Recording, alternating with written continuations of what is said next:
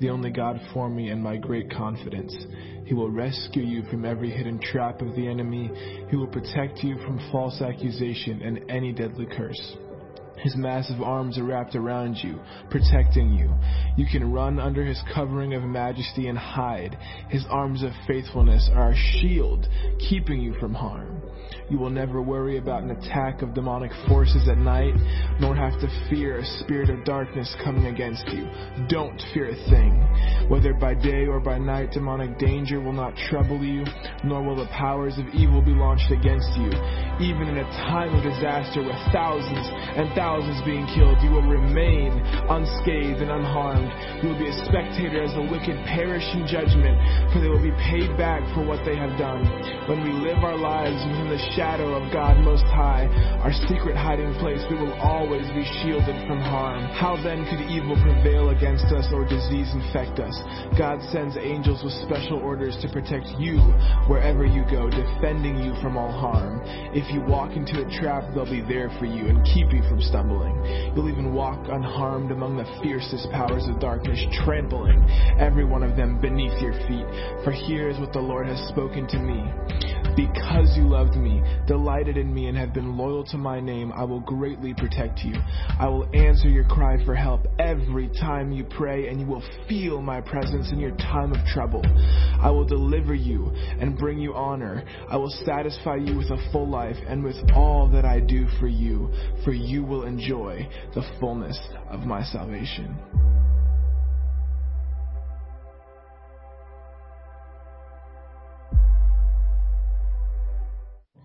When you abide under the shadow of Shaddai, you are hidden in the strength of God Most High. He's the hope that holds me and the stronghold to shelter me, the only God for me and my great confidence. He will rescue you from every hidden trap of the enemy. He will protect you from false accusation and any deadly curse. His massive arms are wrapped around you, protecting you. You can run under his covering of majesty and hide. His arms of faithfulness are a shield, keeping you from harm. You will never worry about an attack of demonic forces at night, nor have to fear a spirit of darkness coming against you. Don't fear a thing. Whether by day or by night, demonic danger will not trouble you, nor will the powers of evil be launched against you. Even in a time of disaster with thousands and thousands being killed, you will remain unscathed and unharmed. You will be a spectator as the wicked perish in judgment, for they will be paid back for what they have done. When we live our lives within the shadow of God Most High, our secret hiding place, we will always be shielded from harm. How then could evil prevail against us or disease infect us? God sends angels with special orders to protect you wherever you go, defending you from all harm. If you walk into a trap, they'll be there for you and keep you from stumbling. You'll even walk unharmed among the fiercest powers of darkness, trampling every one of them beneath your feet. For here is what the Lord has spoken to me. Good morning, everyone. We are so glad that you've joined us here at Victory Christian Fellowship. And if you're watching online, we just want to welcome you also. It is a good day to be in God's house with God's people. Father, we are so grateful and thankful that we serve a big and good God like you. Lord, we put our trust in you, and you will not fail us. You will not leave us. You will not let us down. And Lord, we give you thanks and praise. As we give you all the glory and all the praise today, we welcome your presence here in Jesus' name. Amen. Let's worship the Lord together. Let's stand together. Are you ready to worship this morning?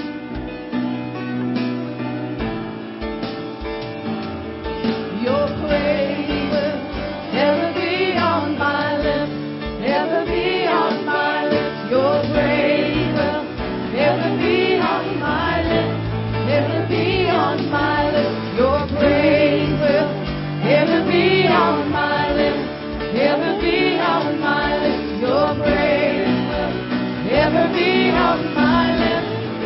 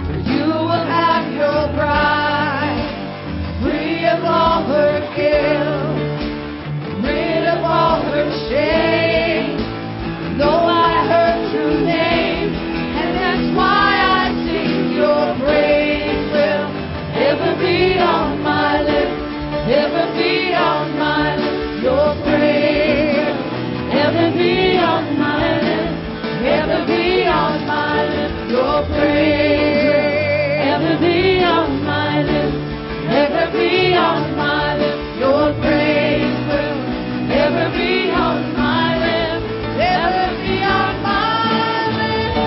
You will be praised, you will be praised. With angels and saints we sing worthy are you, Lord. You will be praised, you will be praised. With angels and saints we sing worthy are you, Lord. Oh, and it's why I sing your praise will ever be on my lips, ever be on my lips. Your praise ever be on my lips, ever be on my lips. Your praise ever be on my lips, ever be on my lips. Your praise will ever be on my lips, ever be on my lips. Come on, let's do that this morning. Your praise is on our lips this morning, Lord. We worship you in this place. Come on. Let's think about the goodness of God for a moment. We worship you in this house, Lord. We give you praise. We give you honor. We give you glory. We magnify the name of Jesus. We say there is so much to praise you for, Lord. And we bring praise on our lips in this house today. We worship you, Jesus. We worship you, Lord, in this house.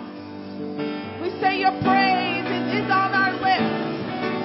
We have it embedded in our hearts to worship you in this house and to praise you, Lord Jesus. In the glory of your presence, I find rest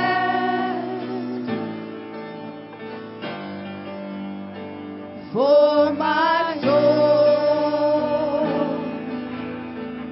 Yeah, in the depths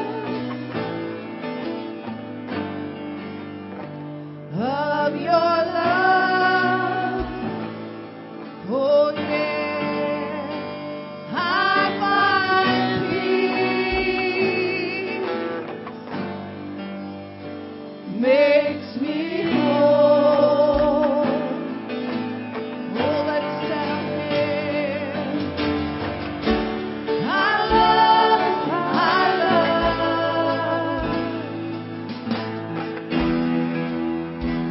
love your presence.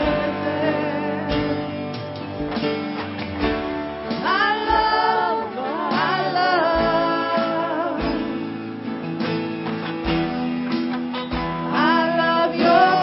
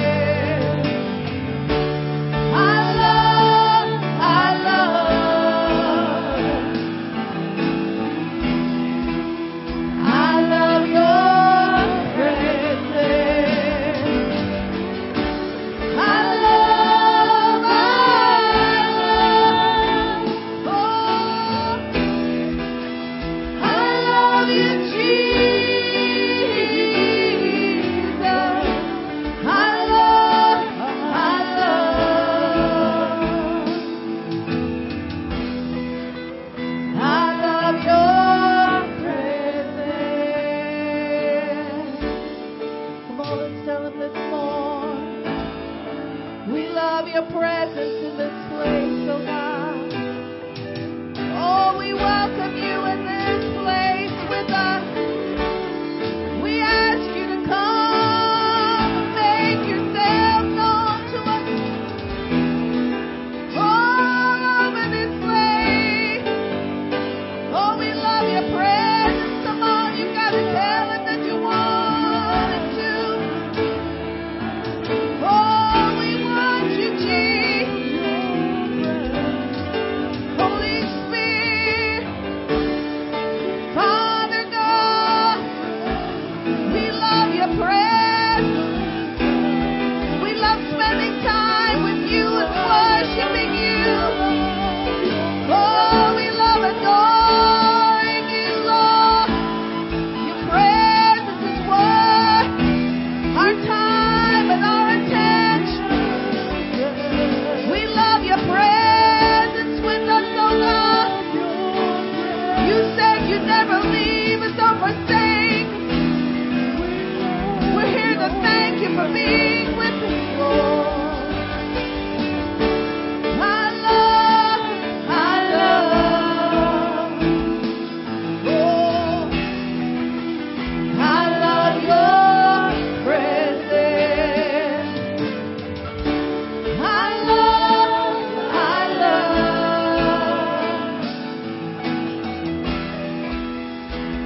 love your presence.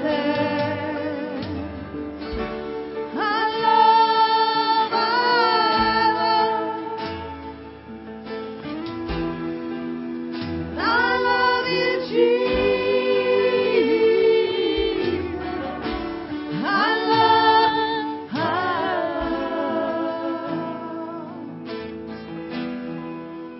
I love your presence. Thank you, Jesus, for your presence. Just feel his love in this place today. Come on, just push everything else aside. He's here to love on us. As an individual, as a person. Come on, just receive from that love in this place. Oh, we worship you, Jesus. The fullness of your grace is here with me. The richness of your beauty is all I see. The brightness of your glory has arrived in your presence, God. Oh, I'm completely satisfied. For you I sing, I dance. I rejoice in this divine romance. Lift my heart and my hands.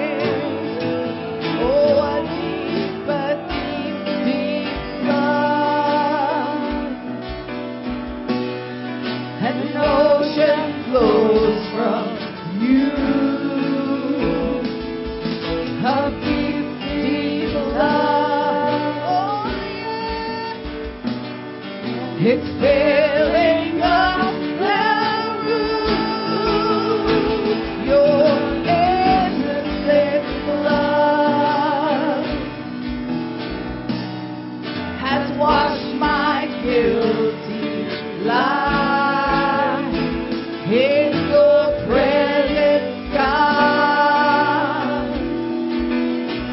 I'm completely satisfied. Oh, for you I sing, I dance. I rejoice in this divine romance. Lift my heart and my hands.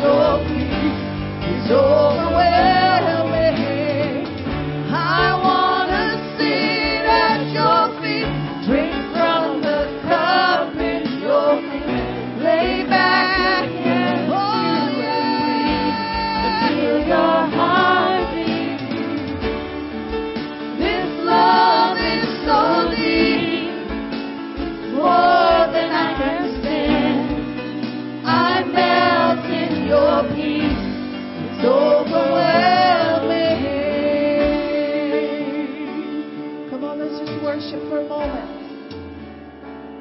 Oh, we worship you, God. We worship you, God. Just close your eyes. Focus on the heavenly vision of the throne room and the Father. He's sitting on the highest throne. You're right there with him. He loves you so. Oh, come on, let's go together to the throne room. We sit at your feet together, Lord. As you pour out your love on each of us, we pour back our love on you. It's a relationship that can't be bought. Oh, it's freely given to us. We have access because of Jesus. We receive in this place. Oh, just receive. Oh, we break the barriers of religion that's told you God can't be touched. He is our Father. He wants to touch us. He wants to be near to us. Oh, we remove the blindness from the enemy about who God is to us. Lord, open our eyes. Show us where we are in you. Show us where we are in you, Lord. We open ourselves up to receive your love in this place. Come on. We untie every plan of the enemy from our souls that puts a barrier between us and God. There is no barrier. Jesus made the way. Oh, pure love. Pure love comes from the Father. Oh, we receive from your pure love, Lord. Nothing else matters. We receive from your breath. Oh, we receive. You know, it would be right and appropriate right now for all who desire, all who would like to, just come out of your seat right now, come up to the front and just worship the Lord. Unrestrained, unrestricted worship. Just come up front right now in the name of Jesus. Come and get before the Lord. Come before the throne room. Get at His feet. Come on, we're going to have a breakthrough worship moment right now. This is a holy moment. This is a divine exchange. Oh Lord, we love you. We're not holding back, Lord. We come before you. We bow before you, Lord. We hunger and thirst after righteousness. Oh, we call upon you, God. Hallelujah, Lord Jesus. Oh, I want more, I want more, I want more. I'm pressing in with my worship, with my faith. Hallelujah. Glory to God. Thank you, Lord Jesus. Hallelujah. Praise your name.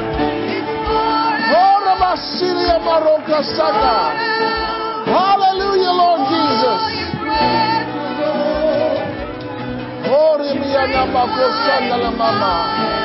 Hallelujah, Lord Jesus. Praise your holy name. We worship you in the beauty of holiness. Oh, we glorify you, Lord Jesus. Hallelujah, Lord. Hallelujah, Lord Jesus. Oh, hallelujah. Hallelujah. Hallelujah. Hallelujah, Lord Jesus. Oh, hallelujah. Hallelujah. Hallelujah. Refreshing oil of the wine. Oh, we're capable of Hallelujah. Father with love.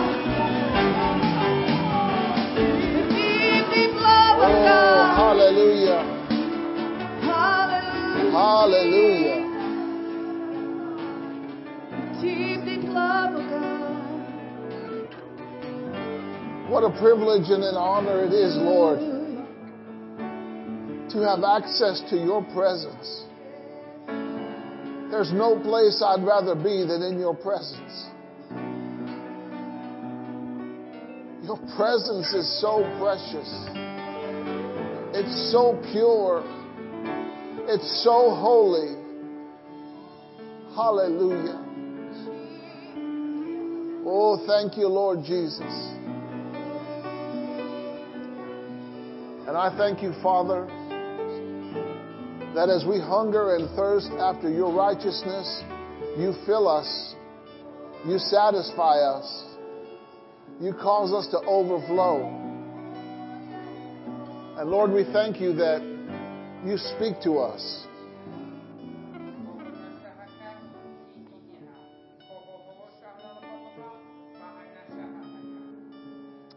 I have left heaven to come to find you. I have searched with you with passion and love, and I have found you, and you are mine. So come after me as I have come after you. Pursue me as the deer pursues the water.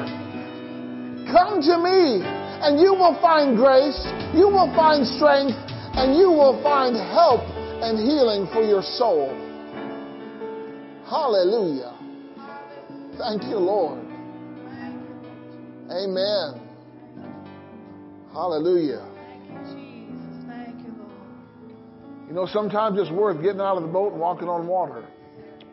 Amen. Well, thank you, Lord. You may have your seats. Praise God. Oh, I'll tell you what. Whew. Man.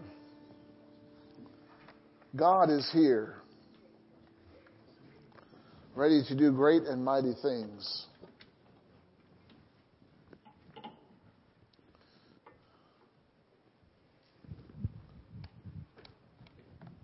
Hallelujah.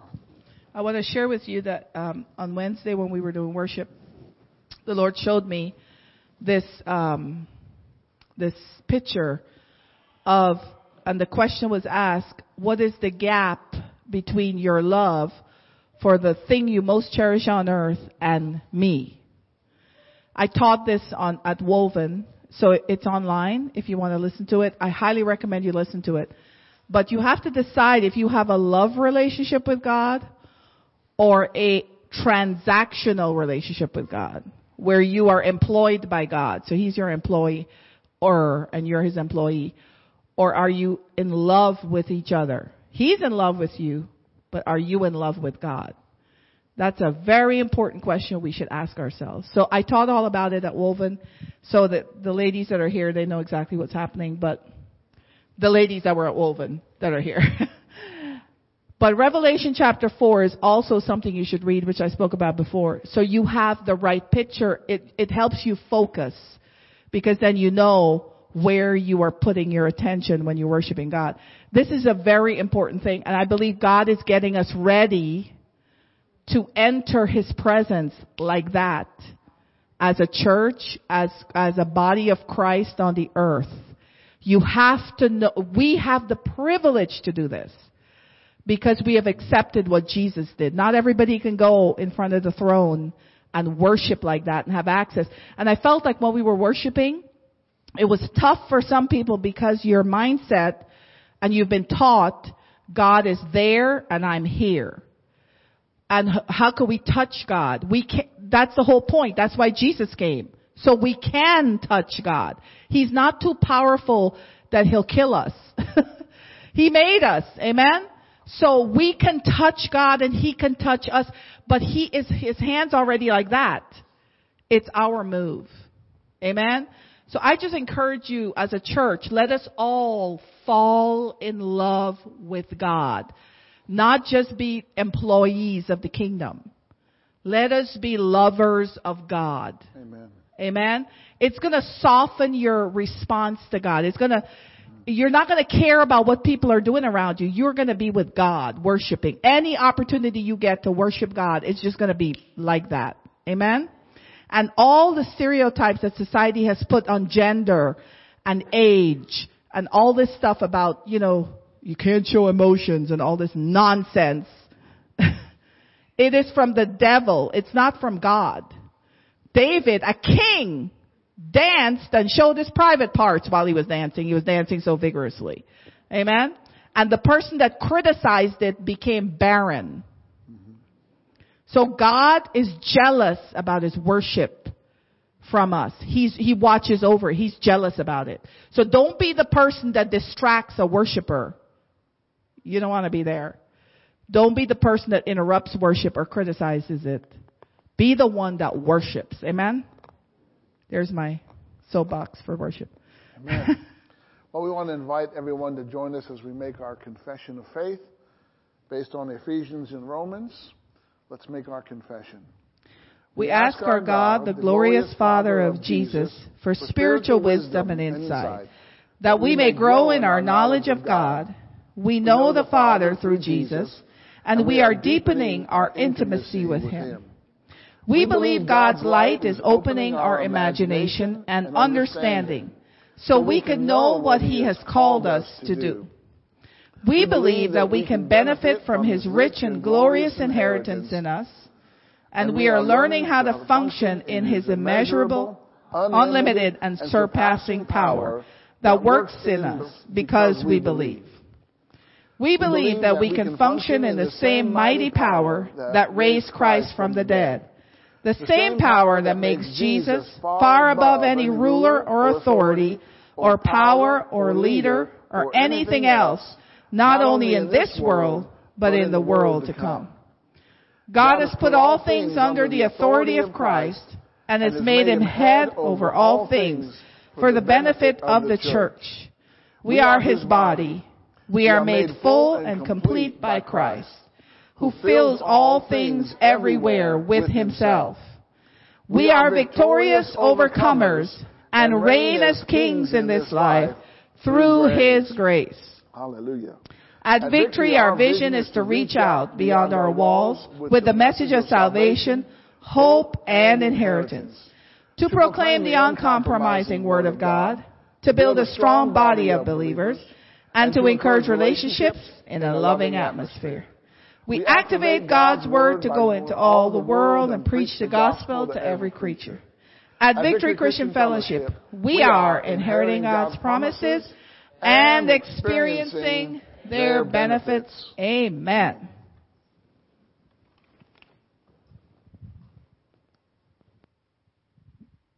Good morning, everybody. I'm a little bit of a daze, so work with me. All right, Tuesday, January 25th, we have youth at 6 p.m., and we have been doing a lot of cooking and baking. So there are new treats back there for everyone. We have chocolate with pretzels, peanuts, and coconut. And there is Muddy Buddies and Brownie Chow. And we have coffee.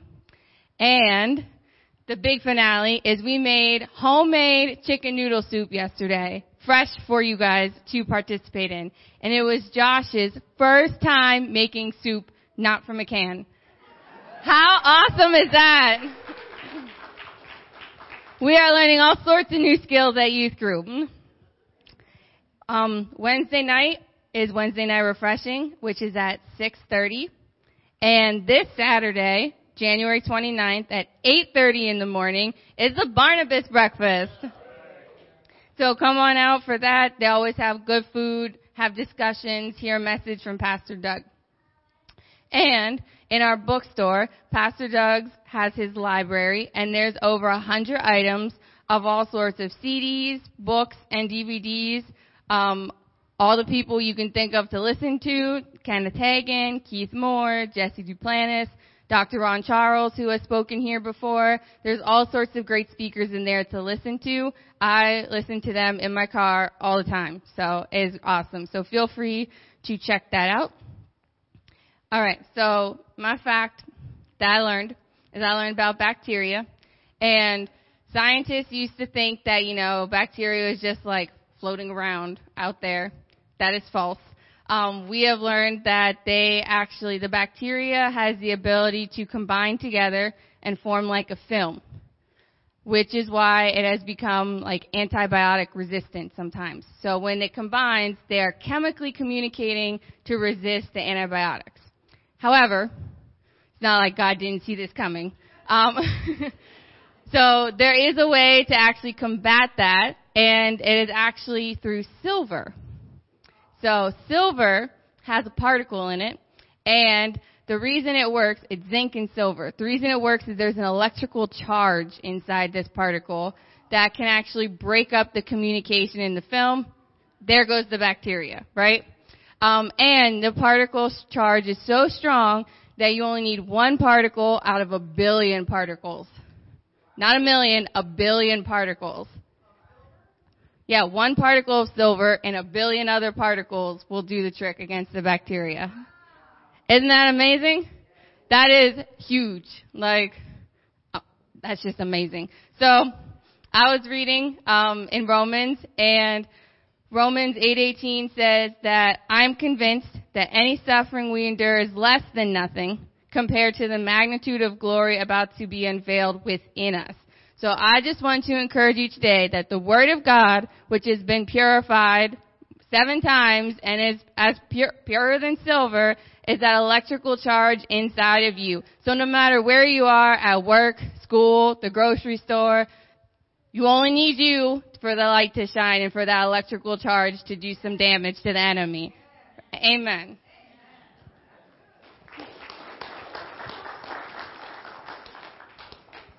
And we are refined like silver. Hallelujah. Well, someone say, praise the Lord. I want to share something with you from Judges chapter 14. Do you know that God knows the future? God appeared to a lady, told her that she was going to have a son. She had problems conceiving, and this was Samson's mom. And she told her husband, and then her husband said, well, I want to hear him too. So he asked, and in verse 9, the Bible says, God listened to the voice of Manoah, and the angel of God came again. How many know that if you miss something, you can ask God and He'll show it to you? Because God is gracious, right? And so the angel appeared again, and they gave him, Manoah said, how am I going to raise this son? And God told him exactly what to do with his child, right? And later, he gave her instructions. Now, whenever God shows you something or whenever God tells you something, it's good to bless God with an offering. All right? And here's what Manoah did in verse 15, Judges 13:15. I'm sorry. I said 14 earlier. Manoah said to the angel of the Lord, please let us detain you. Let us prepare a young goat for you. The angel of the Lord said to Manoah, though you detain me, I will not eat your food, but if you prepare a burnt offering to offer to the Lord. Manoah did not know that he was the angel of the Lord. This was Jesus before he was Jesus. You're going to find out here in just a minute. Manoah said to the angel of the Lord, what is your name, so that when your words come true, we may honor you? Notice it was in Manoah's heart to honor the Lord. And the angel said unto him, why do you ask my name, seeing that it is wonderful? Wonderful, Counselor, Mighty God. Amen. Sound familiar? So Manoah took the young goat with the grain offering and offered it on the rock to the Lord. And he performed miracles while Manoah and his wife looked on. I don't know what miracles he did, but the offering brought miracles into manifestation. For when the flame went up toward heaven from the altar, the angel of the Lord ascended in the altar flame. He travels by fire. And Manoah and his wife, when Manoah and his wife saw this, they fell on their faces to the ground. And then Manoah realized that this was the Lord and said, oh, we've seen the Lord and we're going to die. And his wife said, Oh, honey, we're not going to die. If we were going to die, he'd have killed us already. And besides, he received the offering. Amen? You know, God is in the giving business. And he celebrates giving. And if you're a giver, you celebrate God. Amen? And I just encourage you we have to depart from our religious mindset when it comes to giving. Let me just read you some quotes. Money, this is unknown. Money is so intimately related to the possessor that we cannot give money without giving ourselves. Where your treasure is, that's where your heart is, right? Legalism focuses on how little to give. Love focuses on how much can I give. The happiest people on earth are the people who have discovered the joy of giving. And then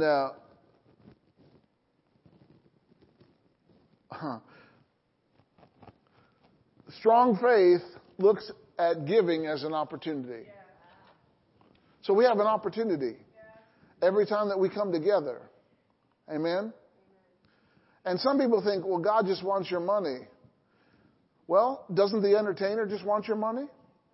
How about the athlete who negotiates for large contracts? I'm not against large contracts, but when you go see a ball game, do they give it to you for free? Oh, what are they into? Money.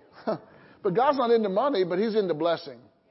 So you put your seed in the ground and he'll make it grow. Amen. So Father, I pronounce a blessing on these wonderful, fantastic, incredible givers. Lord, and I thank you that they are protected, prospered, and provided for in all things in Jesus' name. And those of you that are here, you can give any time during the service. If you're watching online, go to our website and give that way. Amen? Hallelujah. And you'll be celebrated by God. All right, we got some awesome kids and Kids Life teachers. Teachers who are teaching our kids to live in faith every day. Amen? So kids, we want to dismiss you to your class. Have a great class. Be blessed. Hallelujah.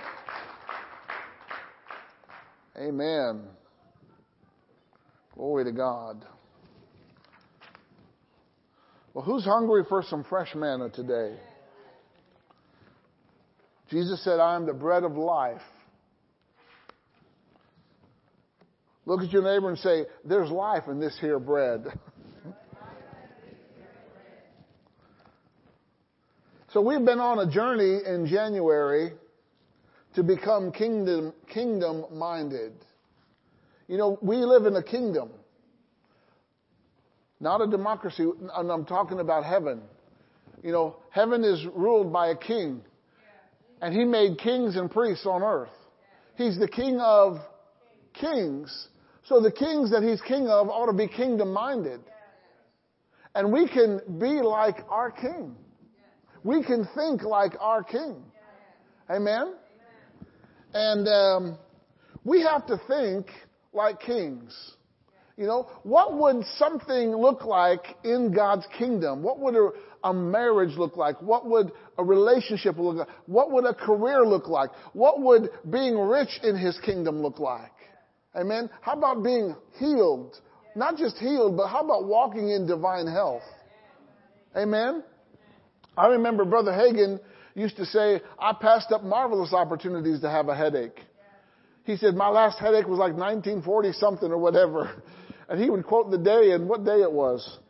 And, but you know, aren't you glad that we can change our minds? And if we have been living short of what God wants us to have, we can change our minds. And when we change our minds, we will change our lives. You know, our minds are kind of like the control center. They are the go-between between this physical realm and the spiritual realm. Right? Things have to pass through your soul to get to your spirit. Amen? And so before we were born again, we had a fallen mind. And let's go to Ephesians chapter 4 to begin for today. And then today we're going to learn how we can renew our minds. How many want to renew your minds? You know, if God didn't think it was important, He wouldn't have put it in the Bible. But He did put it in the Bible. And our spirits, when someone accepts Jesus, your spirit is born again, but your body has to be subdued and your mind has to be renewed every day. All right? Ephesians chapter 4, starting with verse 17, it says, "This I say therefore and testify in the Lord, that you henceforth, hereafter, walk not as other Gentiles walk, in the vanity of their what? In the vanity of their mind." Okay? "Having their understanding darkened, being alienated from the life of God." I don't want a dark understanding, and I don't want to be alienated from the life of God. Therefore, I'm not going to live by my natural mind. I'm going to live by my spiritual mind, because I'm going to feed my mind with spiritual information. He says, "Through the ignorance that is in them because of the blindness of their heart." Notice, your heart and your mind are connected. All right? And verse 19 says, "Who being past feeling have given themselves over unto lasciviousness." That's no holds barred sinning. Whatever goes is whatever you can have. That's what lasciviousness is. "To work all uncleanness with greediness." Now look at verse 20. "But you have not so learned Christ." Christ came to deliver us from sin. And He did. And along with delivering us from sin, He had to show us how to live in the kingdom, because we lost our way. We didn't know how to live in the kingdom. Adam did for a short time, and then he gave it up. He quit living in the kingdom, and he started living in this natural world. And so we had a fallen mind, and in the book of Romans, it talks about a reprobate mind or a depraved mind. And we're not going to go there, but I'm just going to give you some cliff notes or highlights of what that is. All right? They knew God, but they didn't honor Him. What a sad thing to know God, but yet not to honor Him. They didn't value Him or give thanks to Him. This is all from Romans 1. When their thinking became worthless, their heart was darkened. Notice their thinking became worthless. They claimed to be wise, but they were really fools. They placed more importance and value on creation than the Creator. The lust of their hearts became the dominating force in their life. That was their focus, their passion, and their words and their action. Sin degrades us and brings us lower and lower, doesn't it? Sin is not our friend. Sin, it may look good, smell good, and feel good, but it'll destroy you. All right? So, the depraved mind, it doesn't acknowledge God. This is from verse 28 in Romans 1. And it doesn't want to know Him. Someone whose mind they don't have a mind after God, they're not going to want to pursue Him. They're not going to want to follow Him, and they're certainly not going to want to obey Him. Okay? And here's what they do. People with a depraved mind. The Bible says they're filled with every kind of unrighteousness, wickedness, greed, evil, envy, murder, strife, deceit, malice, mean-spiritedness. Right? They gossip, they spread rumors, they slander, they hate God. They're insolent, arrogant, boastful, inventors of new forms of evil. This is from the Amplified. Whew. See, I don't want that kind of mind. You don't have to have that kind of mind, praise the Lord. All right? They're disobedient, disrespectful, without understanding, untrustworthy, unloving, and unmerciful. And you know what? We see this happening in the world today.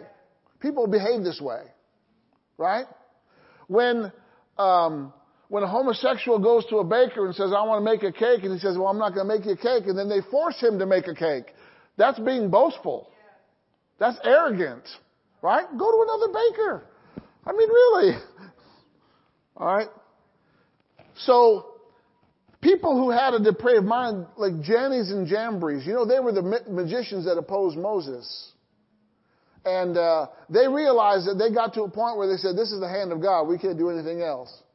Aren't you glad that the devil's power is limited? And God is not limited? Amen? Hallelujah. Can you imagine in Matthew 16 when Peter rebuked Jesus? Peter was out of his mind. Right? Jesus said, I'm going to go and die and be offered. And Peter said, oh, no, you're not. He was messing with God's plan. Peter was not thinking right in that moment. You gotta be crazy to rebuke Jesus. Right? And so let's get our mindset on spiritual things. Turn with me to Romans chapter 8. Romans chapter 8. How many love Jesus today? Hallelujah. Romans chapter 8, starting with verse 5. For they that are after the flesh do mind the things of the flesh. In other words, that's what their mind is set on. That's how they operate. That's how they function. That's what leads them. Okay? But they that are after the Spirit, the things of the Spirit. How many are after the Spirit today? So then you set your mind on spiritual things. You engage in spiritual conversations. Right? You live a spiritual life. Guess what? You're a spiritual being. Right? You're a spirit, you have a soul, and you live in a body. And everything you do is spiritual, but it's either good or bad. You're either being influenced by God or you're being influenced by another spirit. Amen? There's no gray area. Don't worry, I'm getting to the good part here. Okay? We have the ability to set our mind. All right? Go to Colossians chapter 3. You know, in this sanctuary, we have thermostats. We actually have 4 thermostats in this building. One for this area, one for this area, one for that area, and one for that corner over there. Right? And the thing about a thermostat is you can set a temperature. Right? I think it's set to 71 or 72 degrees right now. And once it's set, I don't have to keep changing it. Right? It will regulate itself. If it gets too hot, it'll back off the heat. If it gets too cold, the fire will kick in.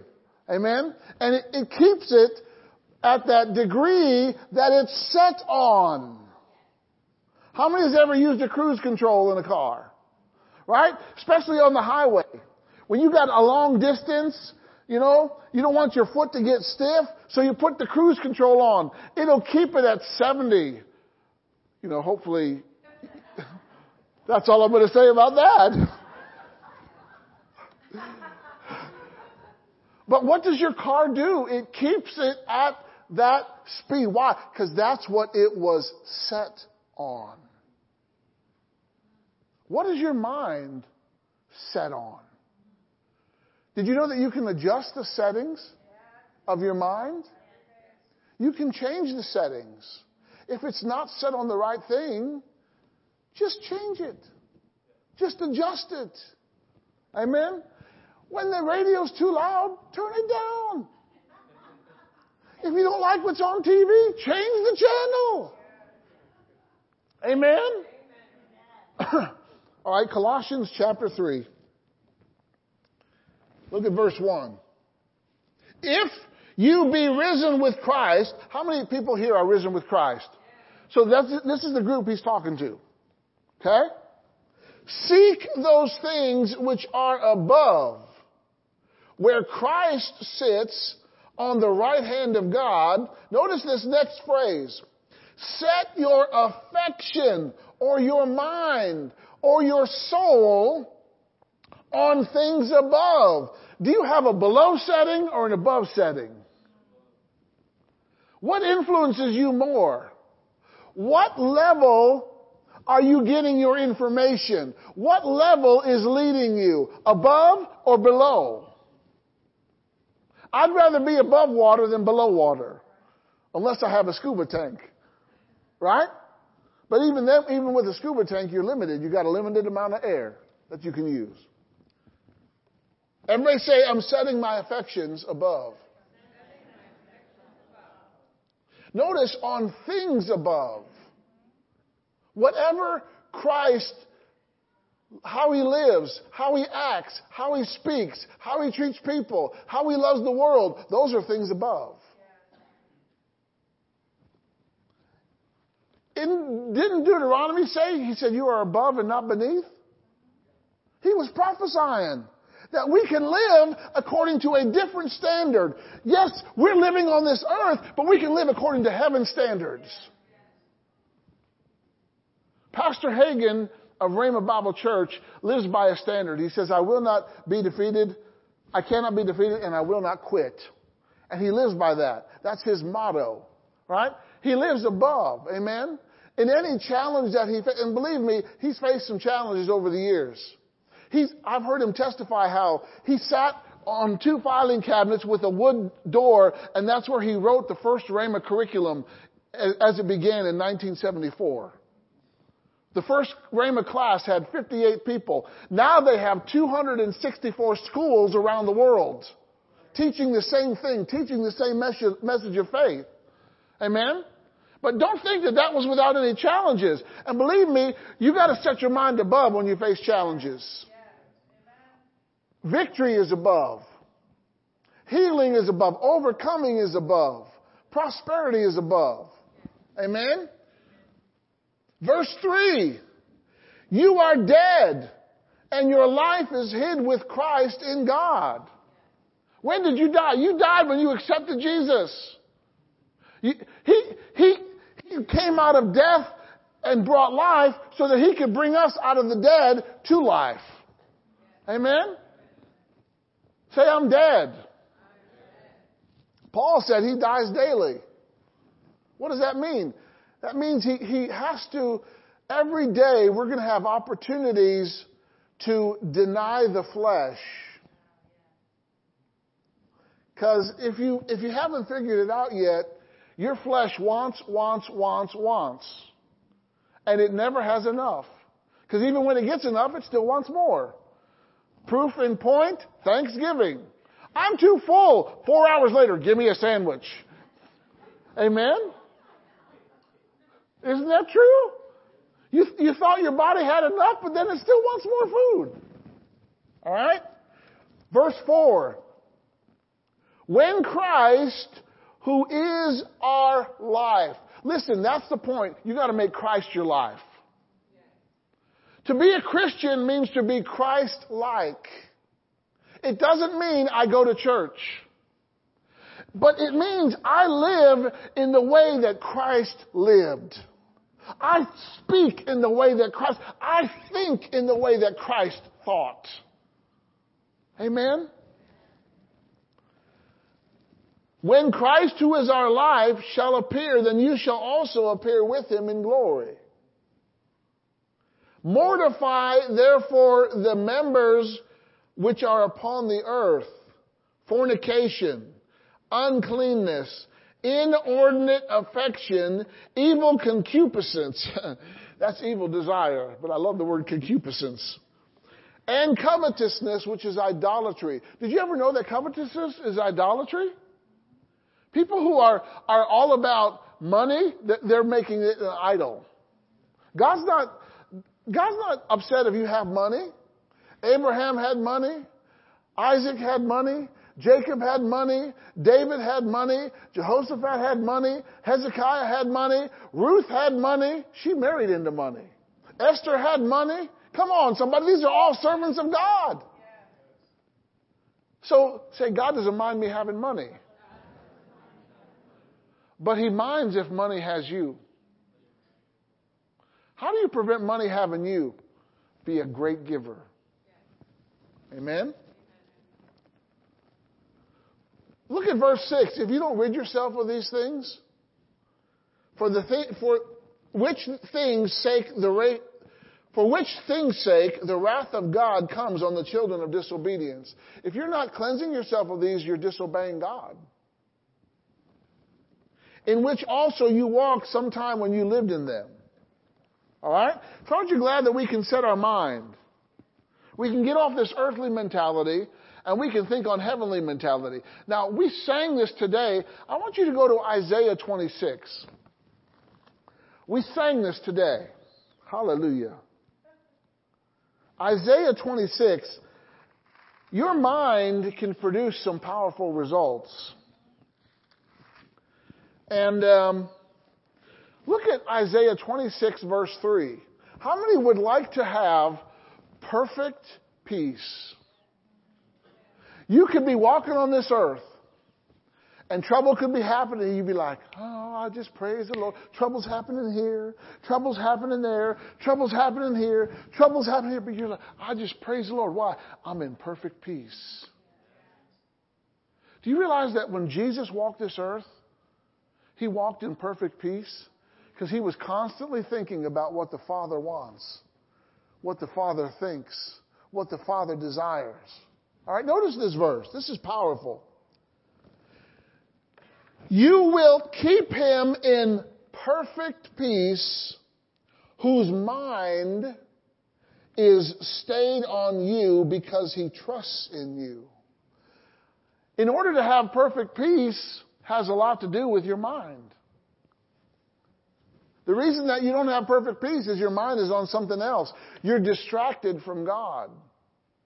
And your mind is Have you ever heard someone say, get your mind in the game? You know, if an athlete wants to perform at peak performance, he's got to have his mind and his body engaged in the game, in the competition, right? Athletics are both physically demanding and mentally demanding. You know, I was a pitcher back in when I played baseball. And it's as much a mental game as it is a physical game. You know, you act like you're going to throw a fastball and you just lob it over. That's called a changeup.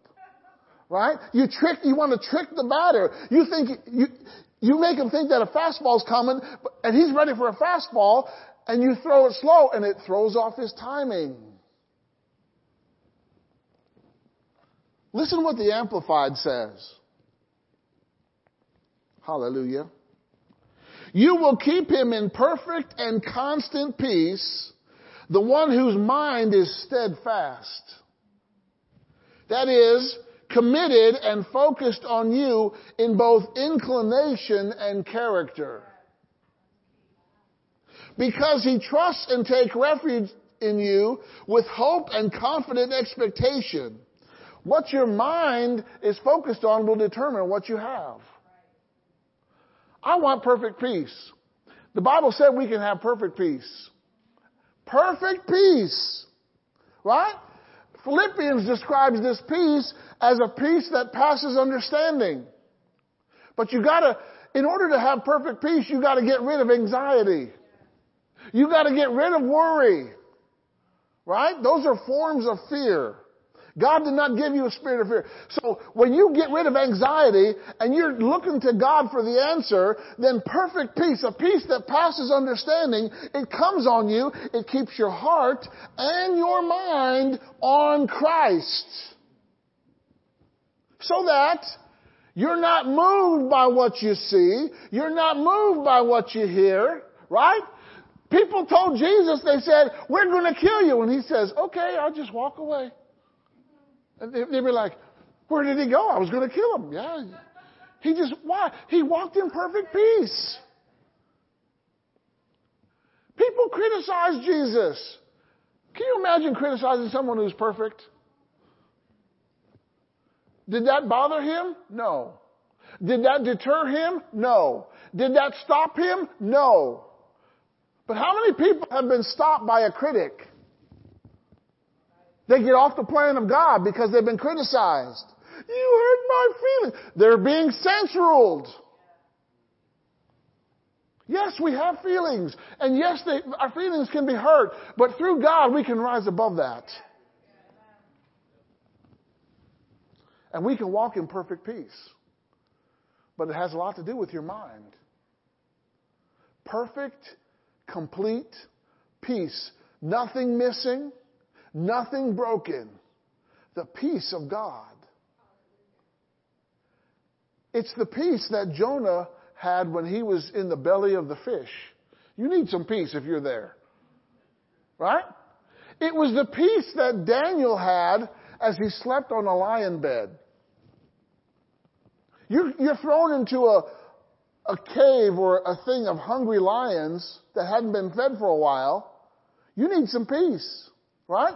It was the peace that Shadrach, Meshach, and Abednego had as they were being thrown into a fiery furnace. Yeah, you know, if you don't worship this golden statue of me, says the king, I'm going to throw you in the fire furnace. Oh, king, oh, majesty, we're not going to bow. I don't care what you do, what you say. We're not going to bow. They had perfect peace. Okay, throw us in. They bound them. You know, they didn't fight back. Why? They were in perfect peace. And what happened when they were in the fire? Someone else joined them in the fire. The Prince of Peace was there with them. They were in fire and their hair wasn't singed and they didn't even smell like smoke. That's what the perfect peace will do to you. You think Paul needed perfect peace when the ship that he was on was about to be wrecked? An angel of God was sent to him and said, no life is going to be lost. There was 200 and some people on that ship. And the only person who's looking to God is Paul. And he told him from the start, don't go. But he's not the captain of the ship. Right? He can't control what the captain does. It's not his ship. He was a prisoner. So they went and they encountered a storm. And for 14 days, they didn't eat. For 14 days, it was dark. They had to remove all the tackle and everything on the ship. But there an angel appeared to Paul in the midst of a storm. And he gave him hope and he gave him peace. And Paul knew that no one was going to lose their life. The entire ship broke apart. And people had to swim on boards. Some people had to swim, but everyone made it to the shore. Why? Because of the perfect peace that came in the moment of the worst trial and worst trouble. Are you ready to walk in this peace? We got to do something with our minds. You can't just be focused on natural things. You got to be focused on spiritual things. Someone say amen.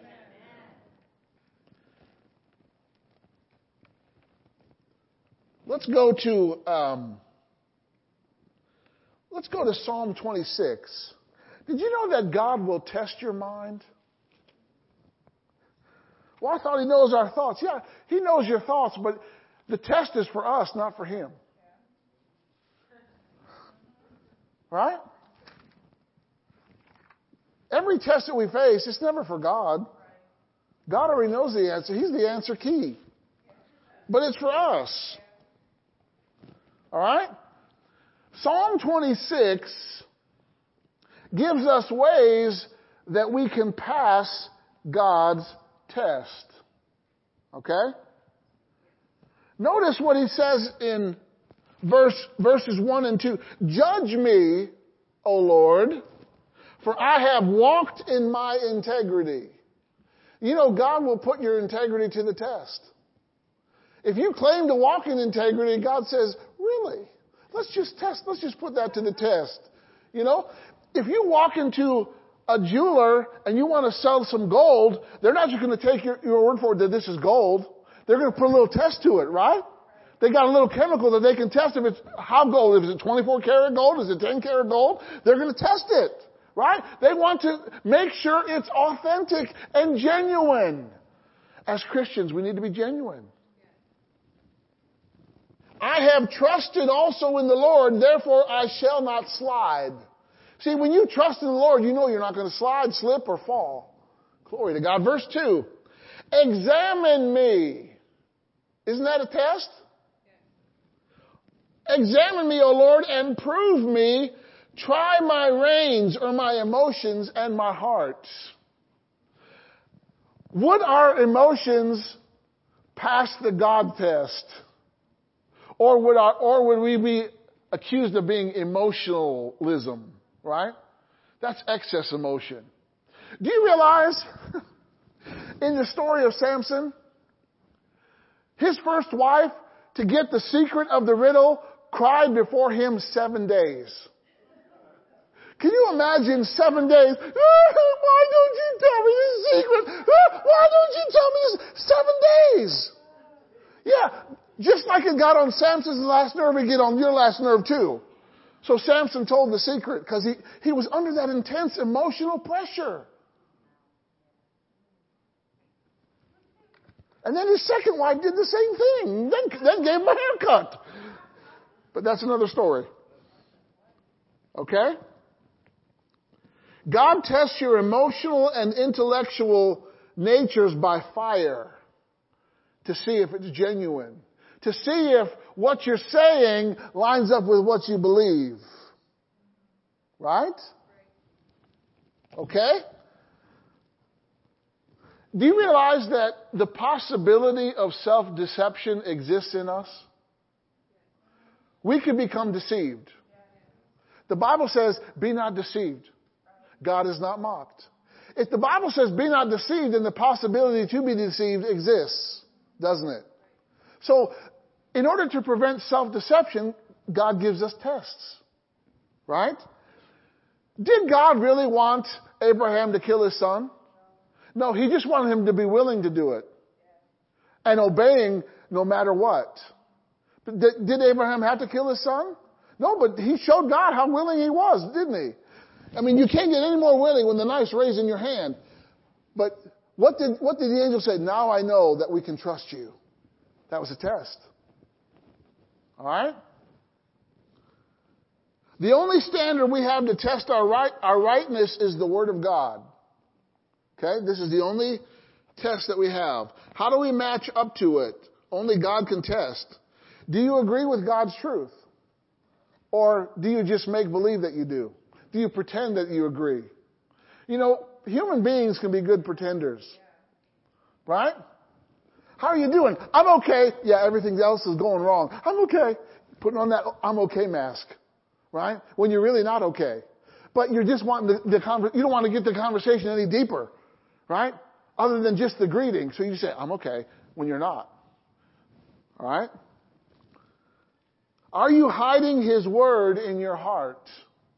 Well, if you're hiding it in your heart, it'll come out when you need it.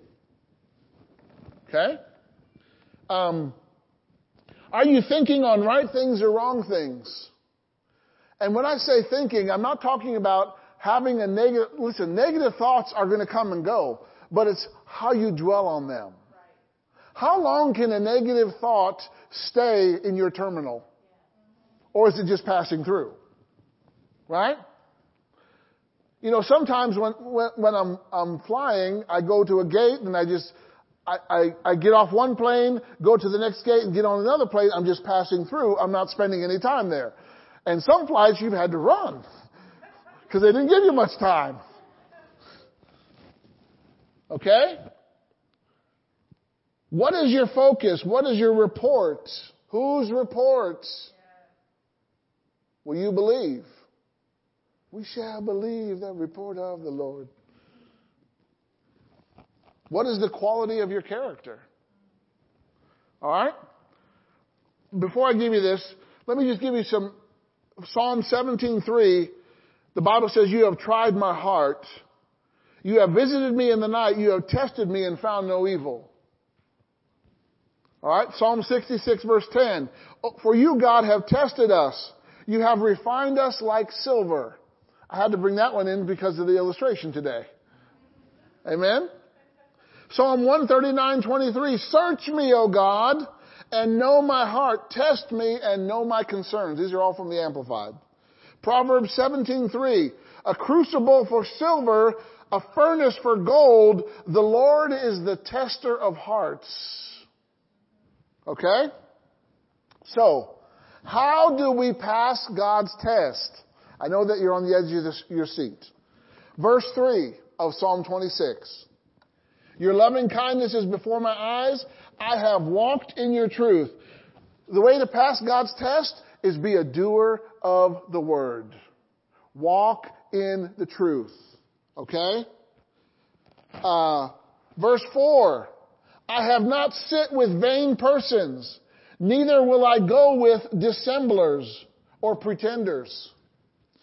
The way to pass God's test, don't sit with deceitful, unethical, or worthless men. Nor seek companionship with pretenders. If you know someone is pretending, I like you, but I'm not going to hang out with you.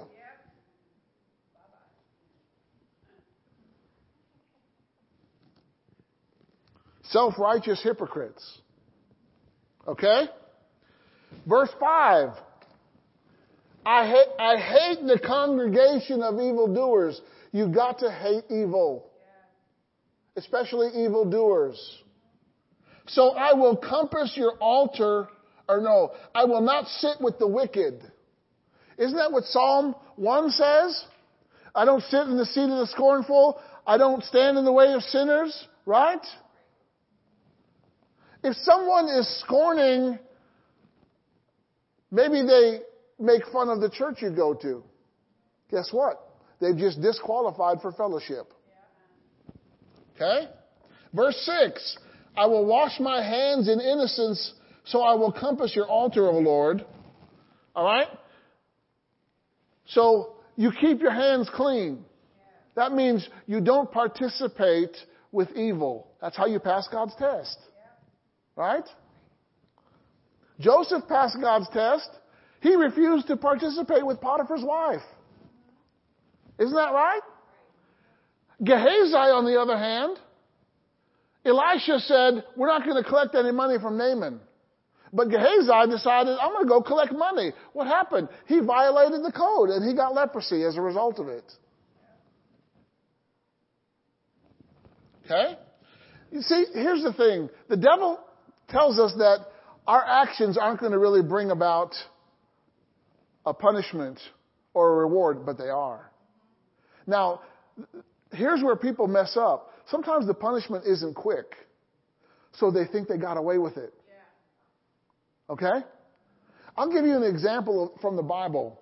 Do you remember when Moses' brother and sister criticized him for marrying the Ethiopian woman? Right? They both came against Moses and they said, they were criticizing the leader. And Miriam got leprosy right away, didn't she? But nothing happened to Aaron. And the reason nothing happened to Aaron was because he had the mantle of the priest on. But once that mantle was taken off him and put on his son, he died quickly. Because of his misspeaking to his brother, who was the leader. He was speaking up against authority. All right? Korah. Anyway, that's another message. All right? Verse 7. That I may publish with the voice of thanksgiving and tell of all your wondrous works. The way to pass God's test is live and practice the word and proclaim it effectively. And speak the word. Right? If you're speaking the word, you ought to be doing the word. And if you're doing the word, you ought to be speaking the word. You can't speak the word with power if you don't do it. If you try to quote Scripture and you're not living Scripture, there's no power there. Nothing's backing you up. You got to live it to proclaim it powerfully. Amen? All right? Verse 8. How do I pass God's test? Lord, I have loved the habitation of your house and the place where your honor dwells. I'm a churchgoer. I'm a regular, consistent churchgoer. Come on, somebody. David was a temple dweller. He hung out in the temple. He not only hung out in the temple, he actually came up with an idea to build God a temple. And God said, no one's ever thought of that. But David thought so much of God that he wanted to build him a house. And David couldn't build it, but he provided all the material for it. But he still had that in his mind. Amen? Verse 9. If you want to pass God's test, gather not my soul with sinners, nor my life with bloody men. Don't sweep a soul away. Don't get involved in these things, all right? Verse 10, how to pass God's test? In whose hands is mischief, and their right hand is full of bribes. Right? Don't bribe. Don't get involved in wicked schemes. Okay? Verse 11, as for me, I will walk in my integrity, redeem me, and be merciful to me. Walk in integrity and enjoy redemption, mercy, and grace. That's how you pass God's test. Listen, if God says, I want to talk to you because I missed it, you just say, yes, Lord, I missed it. Yeah. Amen? Be quick to repent and quick to forgive. Say this with you. Say, I'm quick to repent and I'm quick to forgive. The reason David was a good king didn't mean he didn't sin, but when he sinned, he repented quickly. Saul was a bad king because when he sinned, he didn't repent. One repented and his heart, he had a heart after God. Another one didn't repent and he lost the anointing. Okay? What does this have to do with renewing the mind? This is called a test on the mind. This is how we pass the test. God's going to test your mind. If you say that I'm a worshiper, He's going to test how you worship. If you say that I'm a lover of God, He's going to test your love for Him. Why? God's an authenticator. God is real. He is genuine. He is pure. He is holy. And nothing gets by Him. So if we're make-believing, He'll call us out. Right? Read Matthew 23. Not right now, but it is Jesus' discourse on hypocrites. The whole entire chapter, after today's service, read it and see how He talked about hypocrites. Whitewashed tombstones, dead men's bones. I mean, they were not flattering words. Okay? So I'm ready to pass God's test. All right, verse 12. My foot stands on an even place. In the congregations, I will bless the Lord. If you want to pass God's test, stand upright and bless the Lord. Amen? Hallelujah. Did you know that part of God's gift to us was a sound mind? God did not give to us the spirit of fear, but He gave to us the spirit of power, love, and a sound mind, a disciplined mind. God's gift to us is a good quality mind. Go to Philippians chapter 2, then we're going to go to Romans 12. Philippians chapter 2. This is really powerful here. Philippians chapter 2. Maybe you don't feel like you can be like Jesus, but the Bible says you can. Say, I can be like Jesus. Okay? Philippians chapter 2, he tells us, if there be any consolation in Christ, this is starting with verse 1, any comfort of love, any fellowship of the Spirit, any bowels and mercies, fulfill ye my joy that you be like what? Like-minded. Having the same love. Being of one accord, of one what? Mind. Oh my goodness. Be like-minded. Look at your neighbor and say, be like Jesus. We can be like-minded. Why? He gave us what He thinks. He wrote His thoughts down on pages for us to read. All right, verse 3. Let nothing be done through strife or vainglory. What mind would operate in strife? What mind stirs up strife? The old mind. The flesh mind. The sense-ruled mind. That's the mind that operates in the realm of strife. If strife is going to originate, it's going to originate in the natural, not the spiritual. Okay? But in lowliness of mind. Let each esteem others better than themselves. That's how we need to treat people. Better than ourselves. Amen? This is what Jesus did.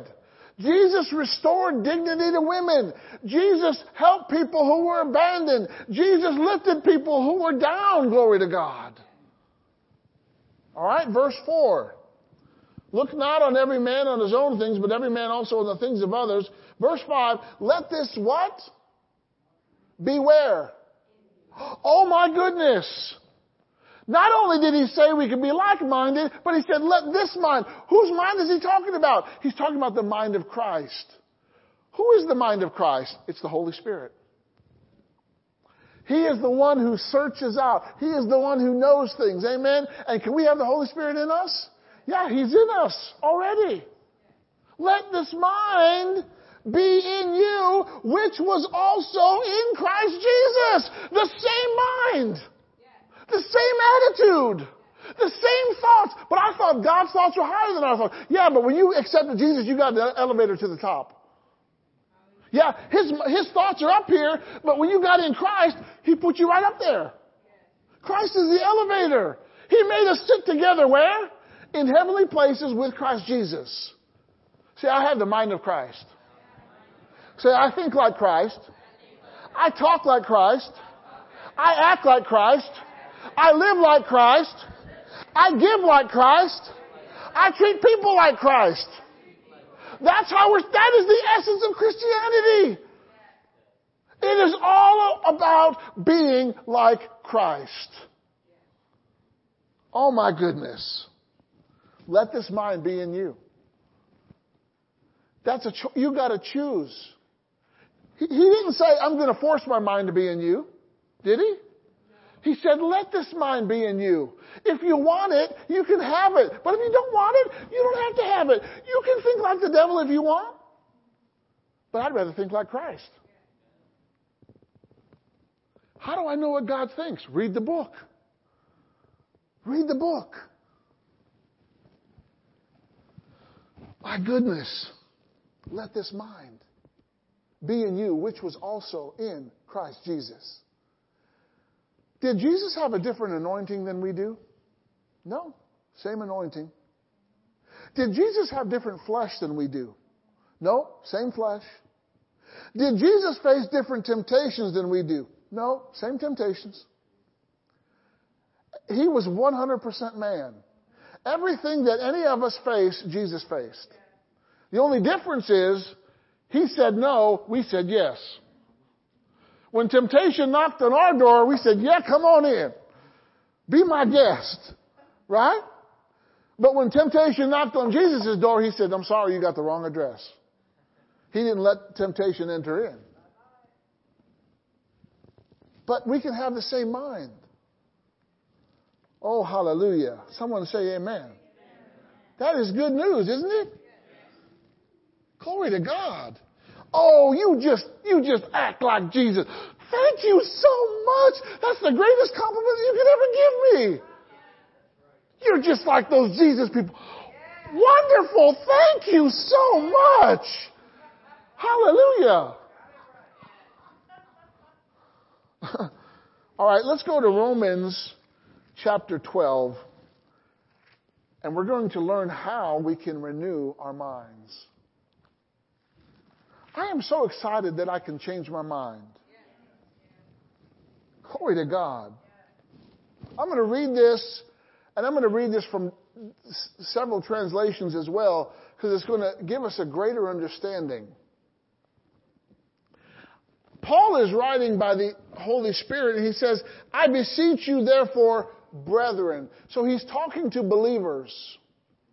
Are brethren believers? Yeah, you may not go to a brethren church, but you are brethren. Right? Brethren means we share the same brother. His name is Jesus. I beseech you therefore, brethren, by the mercies of God, that you present your bodies a living sacrifice, holy, acceptable unto God, which is your reasonable service. In other words, God wants us to present our bodies to Him. Why? Whose house are our bodies? They're God's house. You were bought with a price. What? You didn't know that you're the temple of the living God, the temple of the Holy Ghost? You've been bought with a price. Say, I've been bought. Glory to God. We've been bought with the precious blood of Jesus. So we're supposed to present our bodies, our hands, our feet, our mouths, our eyes, our ears, our whole bodies as a living sacrifice to God, which is reasonable service. Okay, verse 2, and be not conformed to this world. So we got to be different. God calls us to be better, but He calls us to be different. We got to be different than the world, and we improve ourselves in Christ. Okay? Be not conformed to this world or the world's system or the way the world thinks or the world's attitude or the world's mindset.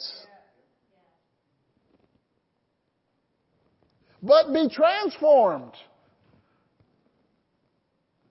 by the renewing of your mind, that you may prove what is that good and acceptable and perfect will of God. How many has ever seen a caterpillar? You know, sometimes a caterpillar will crawl up into a place and make a cocoon. And while they're in that cocoon, something is working, something is changing, and when the time comes for them to come out of the cocoon, they are no longer a caterpillar, but what are they? They got wings. They're no longer crawling, they're flying. They're no longer furry, they're whatever the butterfly wings are. Right? But what happened in the cocoon? A transformation happened. A metamorphosis happened. Something was one way and it became a totally different thing in the cocoon. Hallelujah. We can become someone totally different in the cocoon of our mind. We can go in like a caterpillar, but we can come out like a butterfly. We can go in weak and we can come out strong. We can go in sick and we can come out healed. We can go in, hallelujah, poor and we can come out rich. That's the change that we can be transformed. How do we transform our lives? By the renewing of our minds. Getting new information. Getting a new thought process. Thinking differently about things. Someone say, praise the Lord. What does it mean to renew? A renewal or change of heart and life. If you're sick and tired of being sick and tired, then change. Amen? Say, I can change. If you change your mind, you change your circumstances, you change your life. Amen?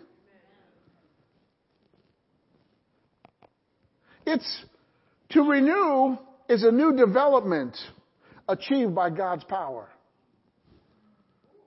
It's a renewal, a renovation, a complete change for the better. Amen? Hallelujah. The enemy to renewal is being conformed to the world. The world, J.B. Phillips said, don't let the world squeeze you into its mold. The enemy wants to squeeze you. Jesus wants to free you. Amen? Hallelujah. Take heed of forming plans for happiness by only the world's standard. Because the world is going to pass away. What's going to outlast the world? Heaven and earth shall pass away, but my word will never pass away. So what a better substance to change our minds with than something that will never pass away. So when you change your mind with the word, you're making a lasting change. A longing change. It's not going to wear out. You know? It's not going to, you don't need a guarantee. It's going to last more than 20 years. It's going to last more than 40 years. It's going to last more than a millennium. Amen? Glory to God. Hallelujah. How many want to change a habit? Anybody ever have a bad habit besides me? Well, you know what? You can change a habit. Now, it takes about 30 days of consistently doing something different. But you do that, you apply that pressure for 30 days, and that old habit will be history. And you'll have a new habit. Amen? Glory to God. Let me read this from the New Living Translation. And I want you to listen. I want you to take in. Amen. Say, Holy Spirit, help me see what you're saying. All right, this is from the New Living Translation. So, dear brothers and sisters, I plead with you to give your bodies to God because of all that He's done for you. Let them be a living, holy sacrifice, the kind He will find acceptable. This is truly the way to worship Him. Verse 2, don't copy the behavior and customs of this world, but let God transform you into a new person by changing the way you think. Then you will learn to know God's will for you, which is good and pleasing and perfect. Hallelujah. Let me read this from the Passion Translation. Beloved friends, what should be our proper response to God's marvelous mercies? To surrender yourselves to God to be His sacred living sacrifice. How many want to be God's sacred living sacrifice? And live in holiness, experiencing all that delights His heart. Wow. For this becomes your genuine expression of worship. Stop imitating the ideals and opinions of the culture around you. But be inwardly transformed by the Holy Spirit through the total reformation of how you think. This will empower you to discern God's will as you live a beautiful life, satisfying and perfect in His eyes. All right? Hallelujah. This is the J.B. Phillips, what I referenced before. With eyes wide open to the mercies of God, I beg you, my brothers, as an act of intelligent worship. We got some intelligent worshipers here. Give your bodies as a living sacrifice. You know why I raise my hands? I'm giving my hands as a living sacrifice. You know what this means? I'm free. Everybody raise your hands. Just put your hands in the air. Say, I'm free. Say, it's good to be free. Say, God made me free. I'm enjoying my freedom. Hallelujah. All the religious enemies just left the house. These people are getting free. Stop it, stop it. Okay. As an intelligent act of worship, to give your bodies a living sacrifice, consecrated to Him and acceptable by Him. Don't let the world around you squeeze you into its own mold, but let God remold your minds. Are we not clay? And is He not a potter? What can a potter do to clay? He can shape it, he can form it, he can fix it, and he can fill it. Woo! Glory to God. So when He puts His hands on you, just let him apply that pressure there. He's just smoothing out the rough surfaces. Okay? So that you may prove in practice that the plan of God is for your good. It meets all His demands and moves towards the goal of true maturity. This is the voice. The voice. Is it okay reading the scripture? This is from the voice. Brothers and sisters, in light of all I have shared with you about God's mercies, I urge you to offer your bodies as a living and holy sacrifice to God. Notice it's a strong request that Paul is making. I urge you. Okay? And sacred offerings that bring Him pleasure.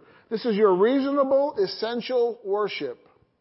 Do not allow this world to mold you into its own image. Instead, be transformed from the inside out by the renewing of your mind. As a result, you'll be able to discern what God's will is, and whenever God finds good, pleasing, and complete. Hallelujah. And this is the God's Word translation. All right? I'm drilling this word into you today. You're going to leave here renewed. You're going to leave here filled.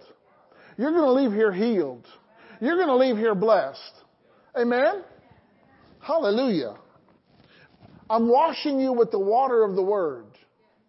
I'm, as my friend in Tennessee said, I'm applying the Drano. And it's flushing all the junk out, but he used another word. This is the God's Word translation.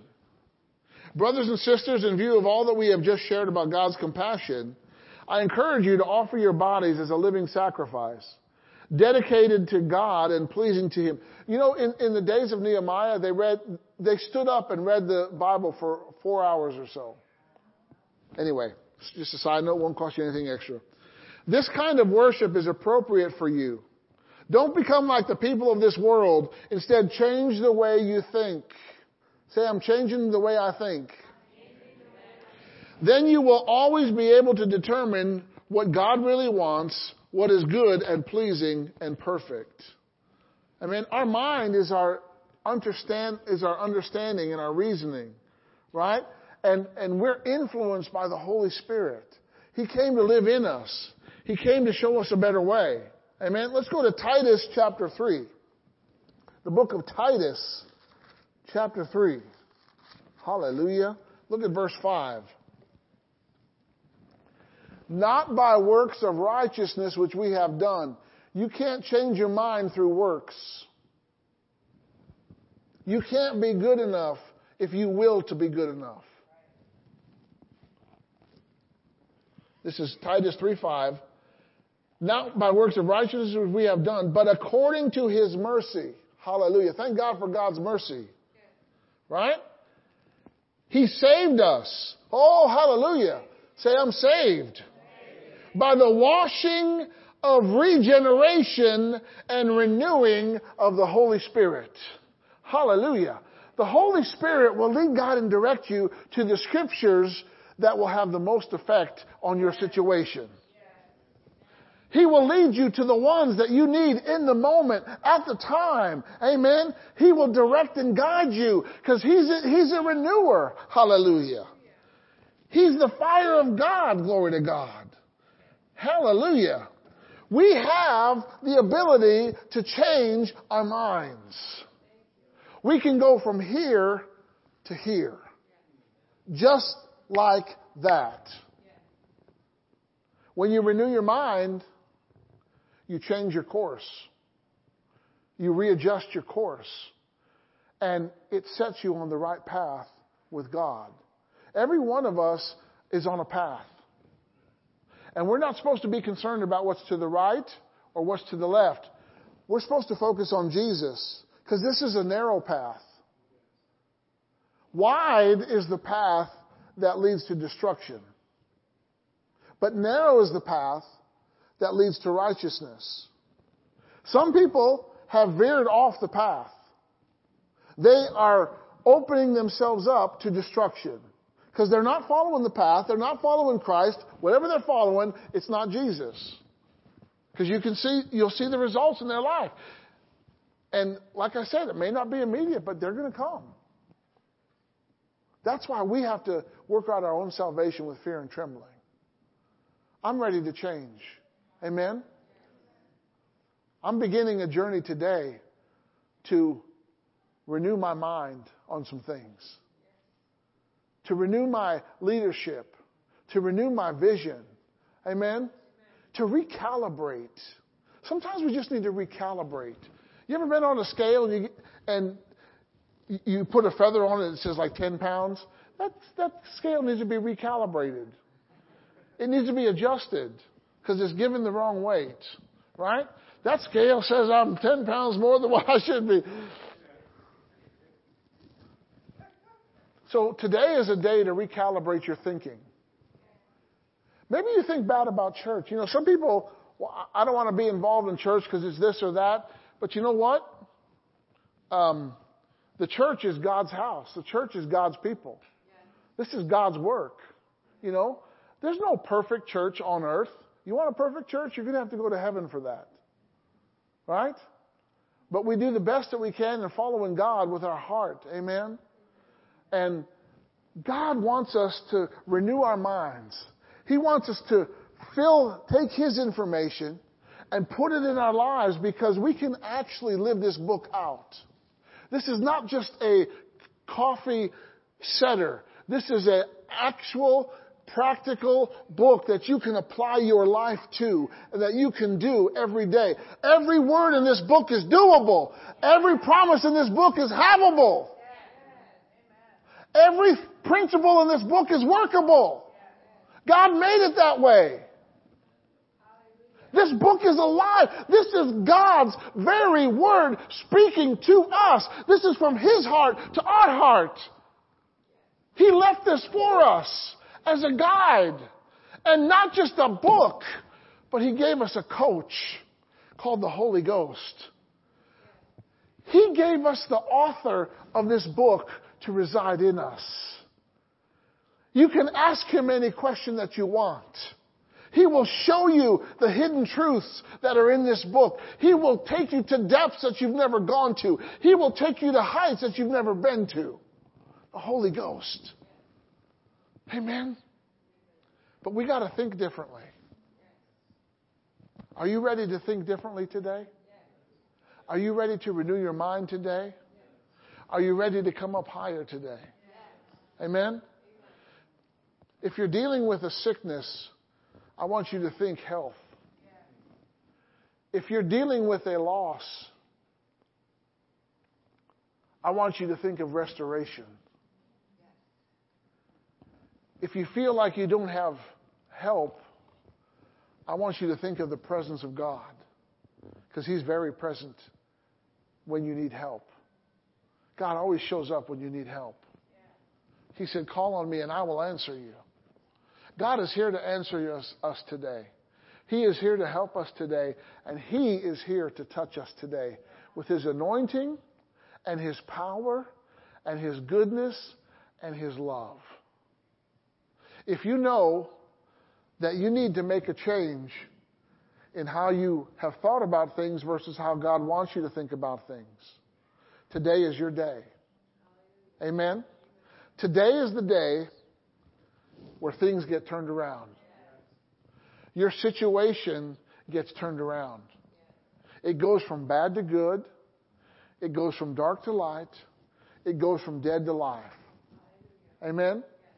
So if you need a situation turned, I'm not going to ask you what the situation is, but I'm just going to release the anointing of God. Amen? But when you come up here today, you're saying, God, I'm ready to change, and I'm here to make a change, and I receive the information that I need to make that change in the name of Jesus. And if that's you today, I just want you to be brave, be bold, and be courageous, and come up here right now in the name of Jesus. Hallelujah. I've said all that I could say, and there's probably a lot more that I could say, but this is where God does the heavy lifting. God is for you. He's not against you. God is your biggest cheerleader. He's not your biggest opponent. He is good. He is your Father. He loves you.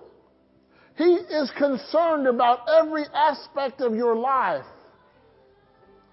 I just want you to, those that are up here right now, just worship Him a little bit. If you can pray in tongues, pray in tongues. Or just do your best to worship Him the best you know how. Hallelujah. This is the work of the Holy Spirit right now. He is beginning to take over. Amen. Hallelujah. The jet engine's about to kick in.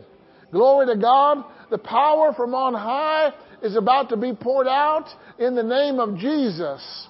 Hallelujah. Father, we give you thanks and praise that you have brought these here today, and they're ready to make a change. They're ready to step up. Lord, they're ready to improve their situation in the name of Jesus. And I just thank you right now for the anointing of God to destroy yokes and remove the burdens and set them on the right path, set them on the right course, make the adjustments that need to be made in the name of Jesus. In the name of Jesus, receive the anointing of God right now.